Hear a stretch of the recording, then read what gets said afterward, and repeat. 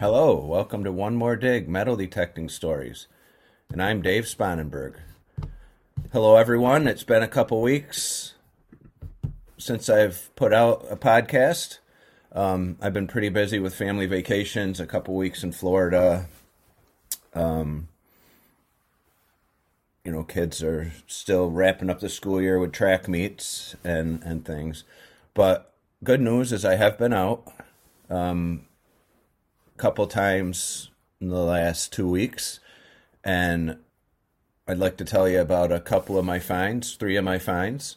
I'm gonna tell you about a trip I'm going on the beginning of June, and then I have a quick story about a find that I made in 1994 that I thought was amazing. After looking at Facebook groups and stuff over the years, it's more common than I thought in 1994. But where I found it was very surprising, and I haven't found one since. And I metal detect a lot, so to me it's rare. And in the last couple weeks, I've gone out probably twice. I think 2 weeks ago I went out with the Deus to a place that I hunt a lot, and it's actually getting to the point where the finds are far and few between, and it doesn't mean it's cleaned out. Places are never cleaned out, as we all know.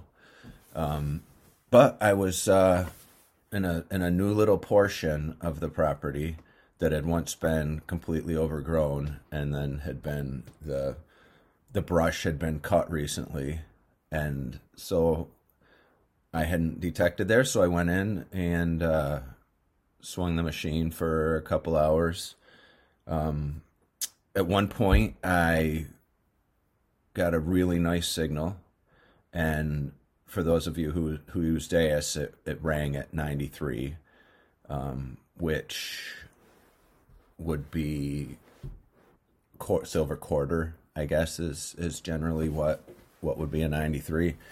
Half dollar would be a little bit higher than that.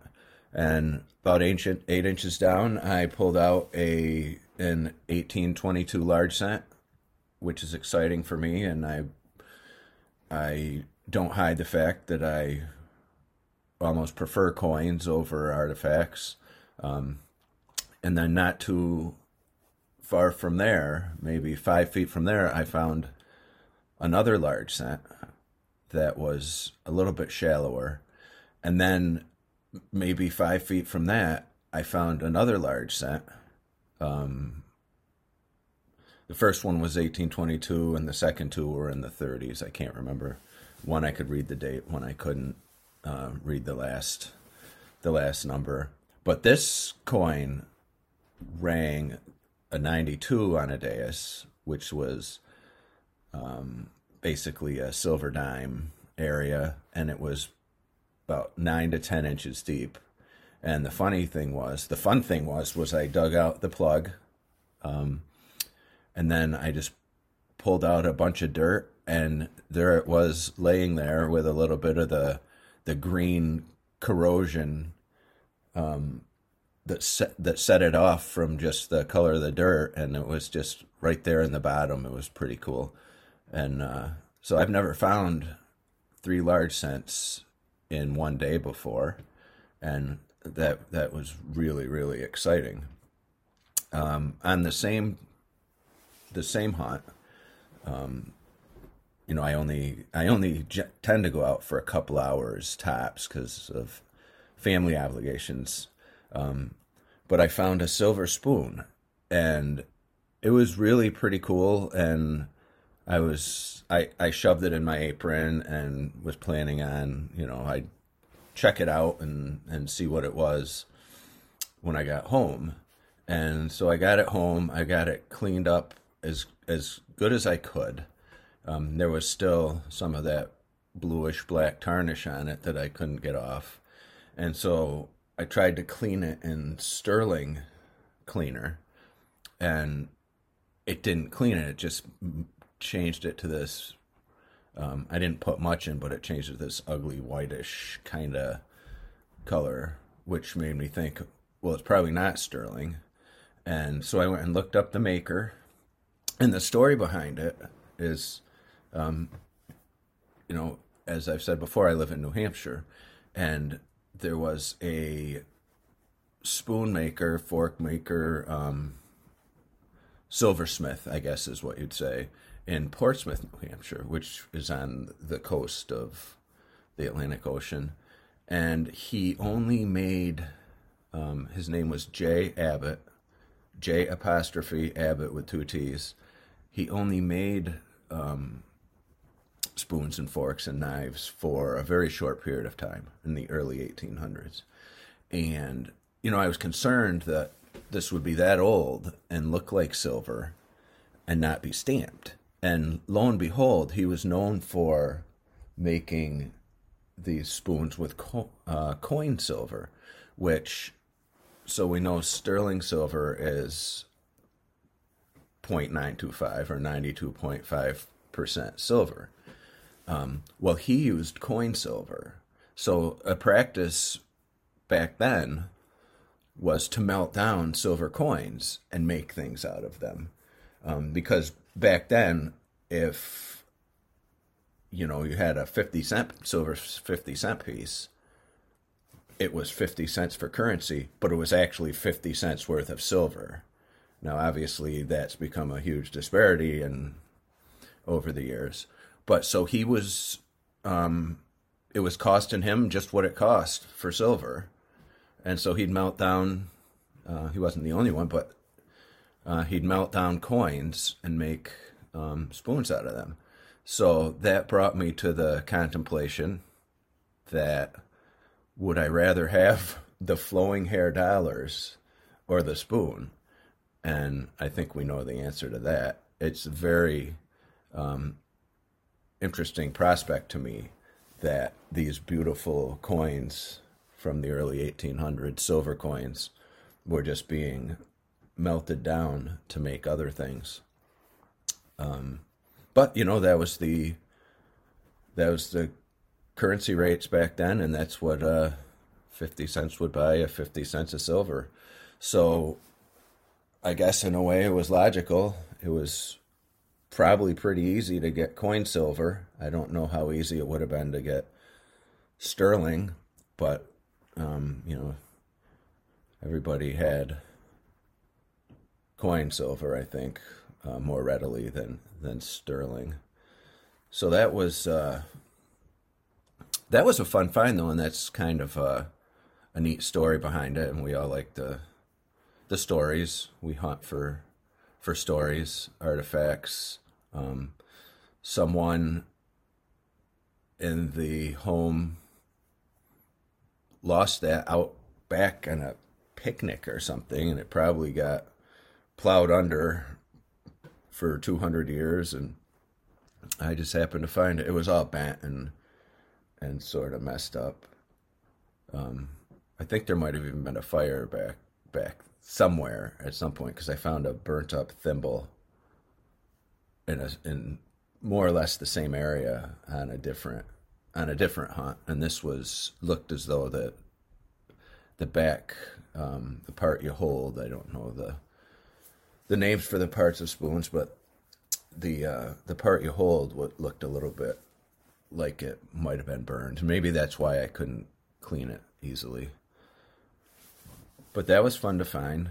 I had found a silver fork on another part of the property that was sterling and was made by a silversmith right in the town I live in, and I could trace it to the family who would have owned it based on the monogram on the end, and it turns out it was proprietarily made for this family. It wasn't a order out of the Sears catalog kind of a deal. It was custom made. But anyway, and yeah, so that brings me to the most exciting story that I may ever tell. And the night after I found the silver spoon and the large cents early afternoon. I had to run home. I'm not sure if it was for lunch or other obligations. And then at 7 o'clock at night, 2 weeks ago, it was, the sun was going down, and I had 45 minutes. And I went back to the spot where I found the spoon and the large cents, and it's only maybe an acre, and it was covered with brush not too long ago, and they just brush hogged it. And I found what at first I thought was pretty amazing, but I didn't realize the magnitude. And I'm not a big artifact person, so I've only seen these things on Facebook groups and in passing, looking in books and things. And so I got a great sound. It rung up exactly like it was a silver dime. It rung up like it was 8 to 10 inches deep. And so I dug, and I missed the center somehow. I didn't hit it, luckily, but I missed the center. So I'm down in the bottom of the hole, and then I pinpoint, and it's in the side, the left side as I face the hole. And there's this piece of metal sticking out, and I just pull it out. It was a Confederate belt plate, and it had a CS on the front of it. And I'm like, oh, Confederate States. That's interesting. I'm in New Hampshire, and there was never a Civil War battle in New Hampshire. We only had one regiment, and it was based in Portsmouth. Maybe one of the occupants of the home that owns the property served in the Civil War and took it as a souvenir down south and brought it back and then lost it. And then I found it 150 years later.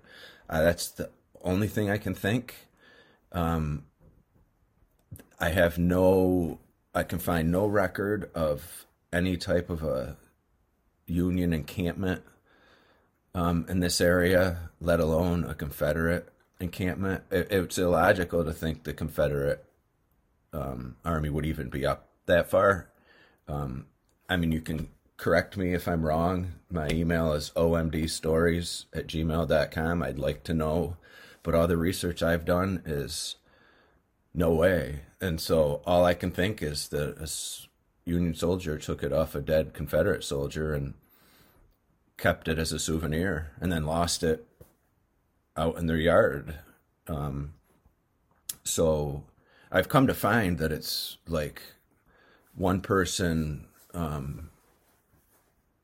said that it's the Holy Grail, and another one said that they've been hunting in the South for 30 years or 40 years and have never seen one or heard of anyone or know anyone that found one. Now, I know they get found. I see it now that I have one. I see it on auction sites, and you can Google and see examples of it.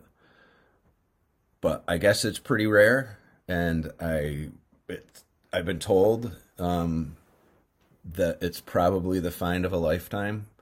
I'm pretty excited to have it, and at some point I'll have a historian look at it, and they might be able to tell me, where it was even made. It's stamped, and the back has a little bit of rust in little spots, and it looks like it had the iron belt clasp. There was hooks on the back, 3 hooks, 2 on one end, 1 on the other. On the example that I could find where the front's matched up. But the back had fallen off, and I think it was the iron one, and it probably rusted off. But you can see where the little solder marks are, where the metal would have been. But anyway, it's super cool. I have it sitting in my office right now, and I'll put it in a display box and try and get as much information as I can. I'll certainly pass along anything I find out. I know they're of great interest, and I feel fortunate to find it, and I'm just so surprised, not that I found it, but where I found it. So, yeah, so that's that. And I left my email before a couple minutes ago. If you know anything about it, feel free to email me. And while we're at it, if you enjoy the show or don't enjoy the show, would you mind taking a minute to write a review or to give me a rating? Most of the platforms, I know Apple, Audible, probably others will allow you to do that. It would help me greatly, especially reviews, to understand what people are liking and what they aren't. And then finally, I have a quick story about a find I made in 1994. I was 24 years old, and I was using a Fisher CZ6. And back then on those machines, you had to basically use them with a threshold. And I know there's some machines today that do. I have an Equinox 800 where it actually has the option to have threshold settings, and some people like that and some people don't. But on the Fisher, I did. And we were on one of our Longhouse treasure hunters trips, and we were in sort of like the typical 1880s kind of built park in a town up on the hill, and it had like stone bridge, and upstate New York has a lot of parks like that, and so we had a stream running through it, and there were 4 or 5 of us, and we were just wandering around and finding some silver dimes here and there. So I think seeded. At least one guy, at least Lumpy, found a seeded dime, but there were other coins found. And for some reason, I decided, well, I'm gonna detect up this little stream. It was virtually dry, and I got a great hit, and it was just under a couple inches of sand, pebbles, kind of, and I pulled it out, and it wasn't like anything I've ever found before. I was usually in places where you hope to find mercury dimes and stuff. And so I got it out, cleaned it off, and we all looked at it, and we could see the date was 1718, and we didn't recognize the front or the back of the coin because none of us had ever found one. And so we got it home and researched it, and it was a 1718 British halfpenny. And I'm sure a lot of you have found these, especially in the UK. I'm sure they're everywhere. But even in the US, probably find them in fields. But it was super exciting to me, and that earned me the 1994 Find of the Year for the Longhouse Treasure Hunters. And I still have a plaque hanging in my basement next to my metal detector graveyard. It brings back good memories. It was a long, long time ago. 36 years ago, I guess. No, sorry, 26 years ago. I'm not 60, I'm 50. So yeah, that's a story that I wanted to share that meant a lot to me and included the team, and a find that was pretty cool, and I haven't found one since. I found a lot of large coppers, but I've never found another British halfpenny. So finally, I'm taking a trip down to the Gold Coast, which is the east coast of Florida. And I'm lucky enough that I will be metal detecting the beaches with Gary Drayton and he's going to give me some pinpointers and ideas, and he's bringing me to an area where we would be more likely to find artifacts than rings and necklaces and gold jewelry that the beachgoers would lose. So, in a future podcast, I'll definitely fill you in on how that went. I'm very excited about it, and I hope maybe I'll find some Spanish gold. Either way, I'll be metal detecting in the sun, and it'll be a great time, no doubt. Thanks for joining me today. Again, please leave a review, give me a rating. If you have any questions or any ideas on future podcasts, email me at omdstories@gmail.com. This has been One More Dig, Metal Detecting Stories, and I'm Dave Spanenberg.